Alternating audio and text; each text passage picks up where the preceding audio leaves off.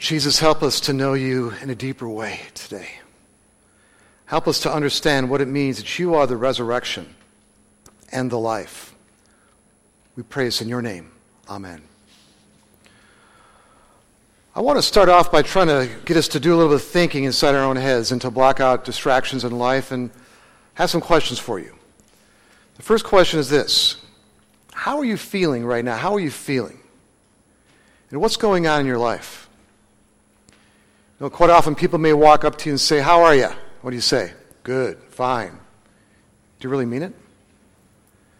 And sometimes life can be pretty tough. Feeling some worry, anxiety, stress, anger, fear. So struggles at work, struggles financially, struggles with health. Maybe somebody close to you has passed away. Trouble with addiction. The list can go on and on. The bottom line is sometimes life can be challenging, it can be tough. Next question is this: does this world really hold the answers? Before that, actually, what is happening in your world right now? What's happening in this world in which we live?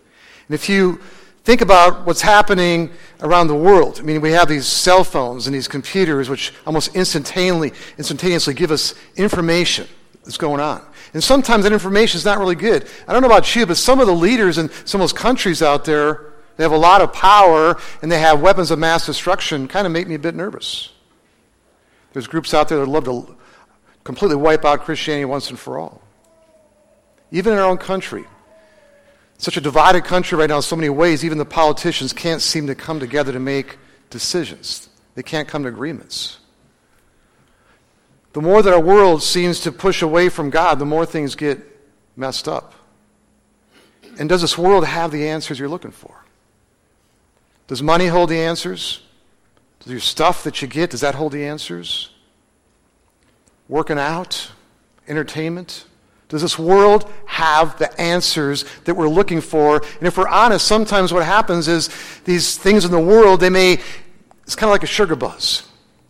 Maybe it feels good for a little bit, but then it kind of fades away. It's like a roller coaster. The thing I want to talk about today is an event in history and somebody who has an answer for all these questions and challenges. His name is Jesus Christ. And what he accomplished on that first Easter makes all the difference in the world and eternity. Now, some people think that the world's more messed up now than it used to be, but I think the world's always been pretty messed up. That's the bottom line. Ever since sin came in the world, it's been pretty messed up. During the time of Jesus, that Roman Empire, that time, in a lot of ways is similar to our world today. Didn't have the technology, but the same challenges we face are challenges they faced. In one situation, Jesus went to a funeral of a friend of his named Lazarus. And Lazarus had died and was dead for 4 days. And Jesus went there, and he was very close to Lazarus and his sisters, Mary and Martha. And he shows up, and Mary and Martha go to Jesus and say, "Hey, if you'd been here earlier, Lazarus wouldn't have died. He'd still be alive." And Jesus started looking around.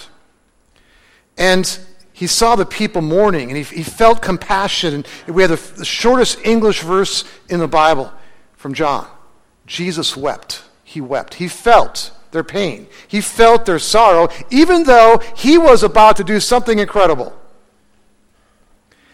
We read in John chapter 11, Jesus said to her, "I am the resurrection and the life. He who believes in me will live even though he dies, and whoever lives and believes in me will never die. Do you believe this?"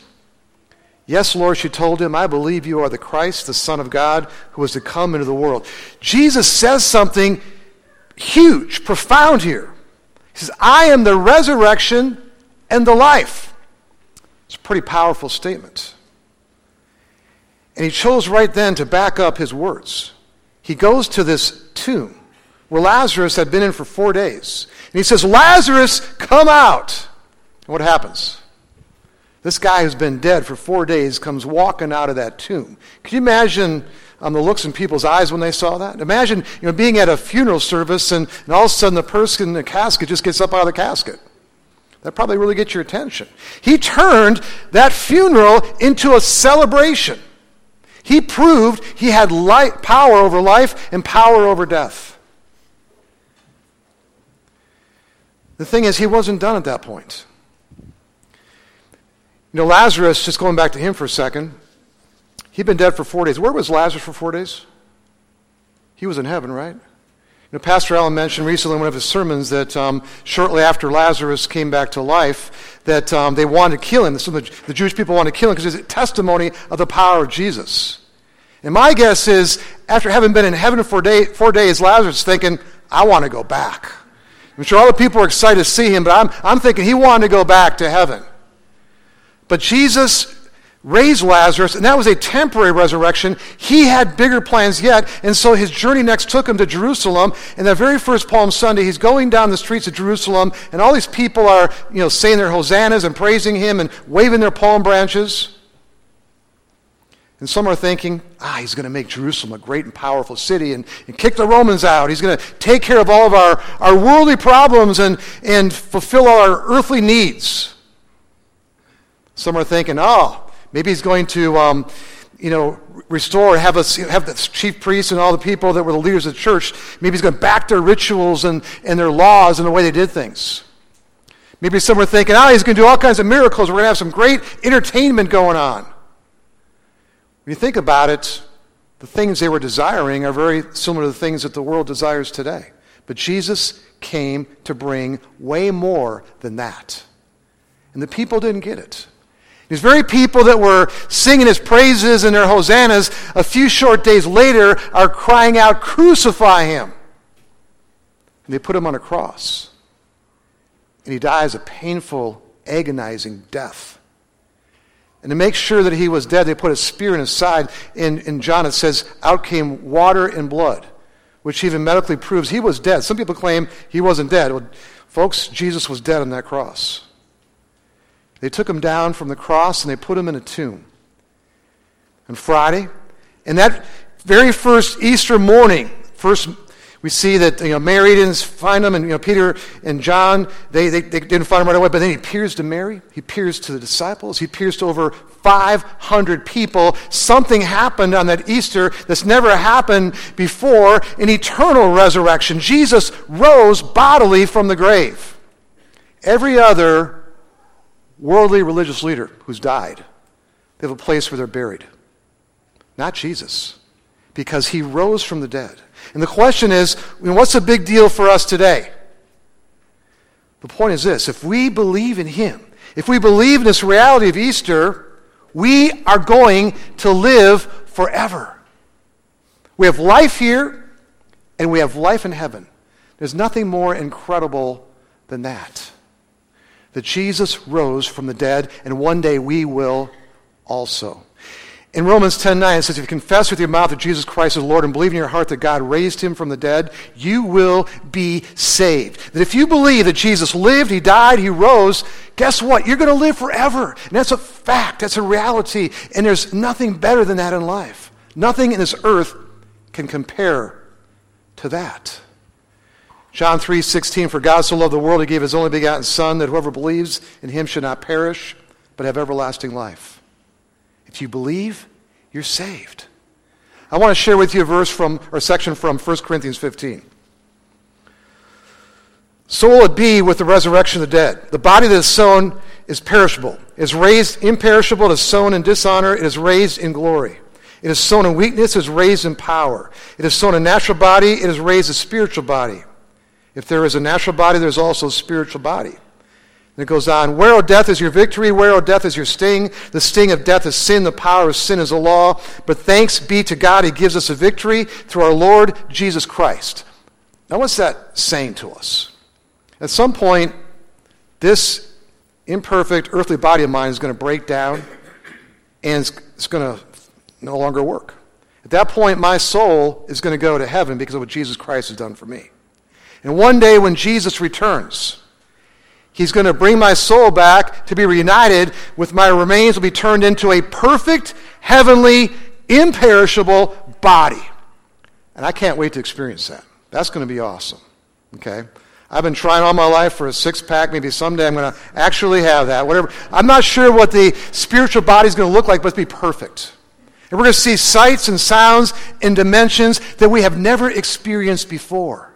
It's going to be amazing. We're seeing the tip of the iceberg on this planet. Because of what Jesus has done for us, the best is yet to come.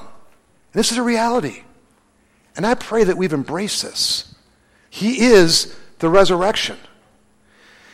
I'm not sure if anybody's seen the movie Hacksaw Ridge, but I saw it and I was really amazed at this person that the movie was written about, a guy named Desmond Doss.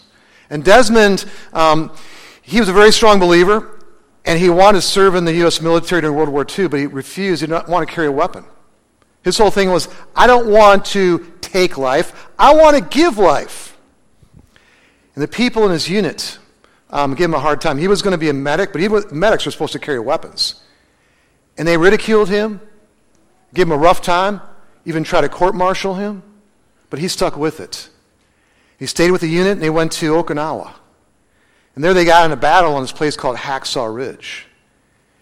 And during this battle, the Japanese did a banzai attack on them, and many of the people in his unit were killed or injured.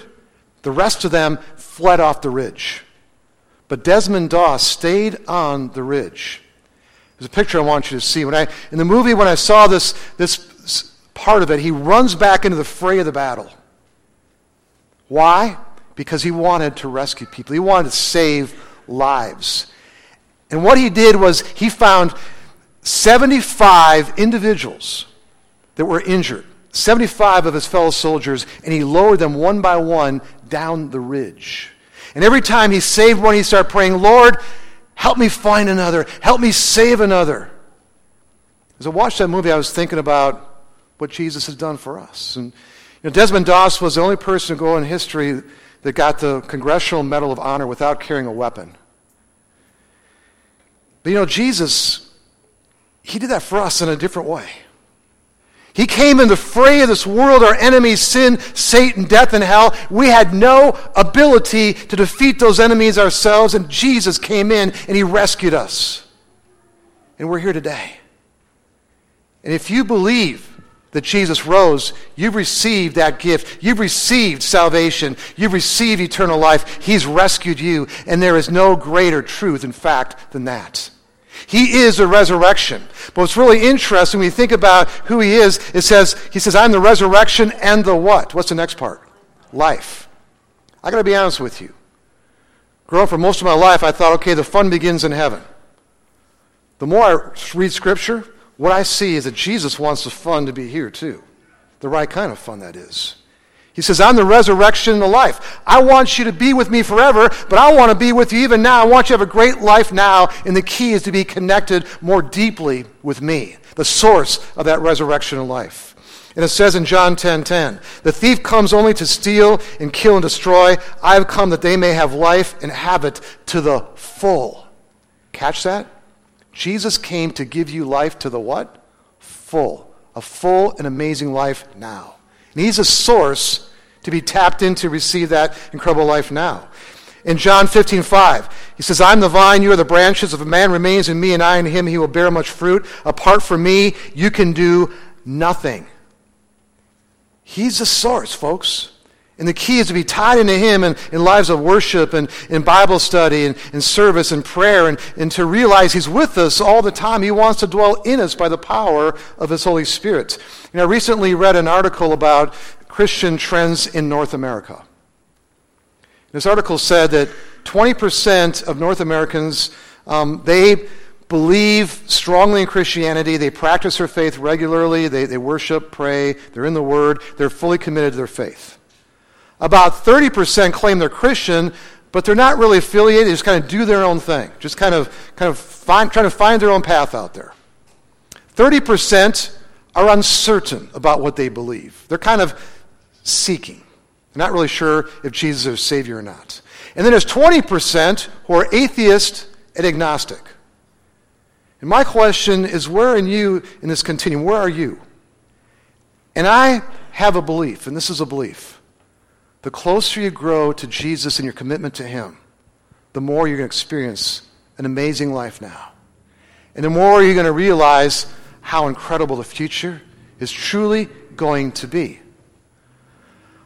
I want to close my sermon with a story, and some of you may have heard the story before. I've just recently read it, and it really just captivated me. And It's a story about a boy named Jeremy. And Jeremy was born with a very rare genetic disease. And because of this disease, he was not going to live a long time. Okay, he wasn't supposed to live even 12 years of age, which is where I'm going to pick up the story at. Because of his disease, his mind did not work properly. He had mental damage. He had physical damage. And at the age of 12, he was still in second grade. His folks wanted him to have as normal an upbringing as possible. They wanted him to be in a regular school, a Christian school, but he was 12 years old. He was in second grade, 5 years older than all the other kids in the classroom. The other kids were cognitively more advanced than he. And sometimes in class, he would make noises, and the teacher sometimes got frustrated. The kids sometimes, they would make fun of him, put him down. And one day the teacher, Miss Miller, called a conference with Jeremy's parents and she said, I don't think the school is the right place for Jeremy. And the mother began to cry and said, we really want him to have just as normal of a life as possible, and this is the best school for him. Please don't give up on him. And Miss Miller just said, okay, I'll keep trying. Easter was approaching, and she gave an assignment to the class. And she had each kid take a plastic Easter egg, and they would take it home and to put something inside the egg that represented new life. And that night she started thinking, I wonder if Jeremy's going to figure this assignment out. I hope he doesn't mess it up. And the next morning there was 19 plastic Easter eggs, the same number as kids in the class. And she took the first one out, opened it up, and there was like a flower inside. And Miss Miller goes, that's definitely new life. Whose egg is this? And the kid raises his hand and goes, good job. The next one is a plastic butterfly. And Mr. Miller says, obviously new life. Whose is this? And the kid raises his hand. And the next one, moss. She goes, great job. New life, definitely. The fourth egg she opens up, it's empty. And she's thinking, this must be Jeremy's. He didn't understand the assignment. And she tries to slip it to the side without anybody noticing, but Jeremy saw her do that. And Jeremy says, Miss Miller, aren't you going to talk about my egg? And she goes, there's nothing in it. Well, Jeremy says, well, Jesus rose from the dead, and the tomb is empty. Silence. And she goes, that is really a great job, Jeremy. Then the bell rang, and the kids left, and she was in the room by herself, and she began to cry. She began to realize that Jeremy just reminded her what really is the most important thing in life of all. And she also realized that Jeremy, in the midst of all his challenges and struggles, he knew the most important thing and believed the most important thing that there is to believe. And she, at that point, really bonded to Jeremy. And the rest of that year was a great year between Jeremy and Miss Miller, and the kids were much better at kind of including Jeremy in their the rest of that school year. And then the summer hit, and his disease returned with a vengeance, and he passed away.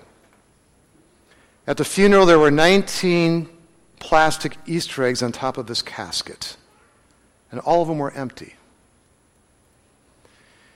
Life can be challenging. It can be tough. But Easter gives us the answer for everything. And I'm not sure sometimes if we're like Miss Miller, we get a little bit sidetracked. And I believe that what God is calling for us to do right now is to recenter our lives on what really matters the most. And that's a relationship with a God who loves us, who sent us a Savior in Jesus Christ, who lived and died and rose for us. And I have a question for each one of us as we leave here and think. I want you to think about this today and the days to come. What are your next steps going to be in response to this, in response to what Jesus has done for us? And I pray that we journey a lot closer to him, because he is the resurrection and he is the life. And if this is what we want, we need to be tied into him deeply. And he wants us to be. Let's pray. Lord Jesus, we come to you and sometimes we admit that we get distracted. We try to find our answers in the world, and we sometimes have these highs and lows and find our life all over the place. But you are the solid rock, Lord Jesus, and you give us a foundation to stand on which cannot be shaken. Because of your life, death, and resurrection, the way to heaven is open for us through your death. Our sins are forgiven through your resurrection. We know we're going to live forever. Lord, help us to live our lives accordingly as we journey through this planet, realizing the best is yet to come because of what you have done for us, because you are the resurrection and the life. And we thank you for that. Amen.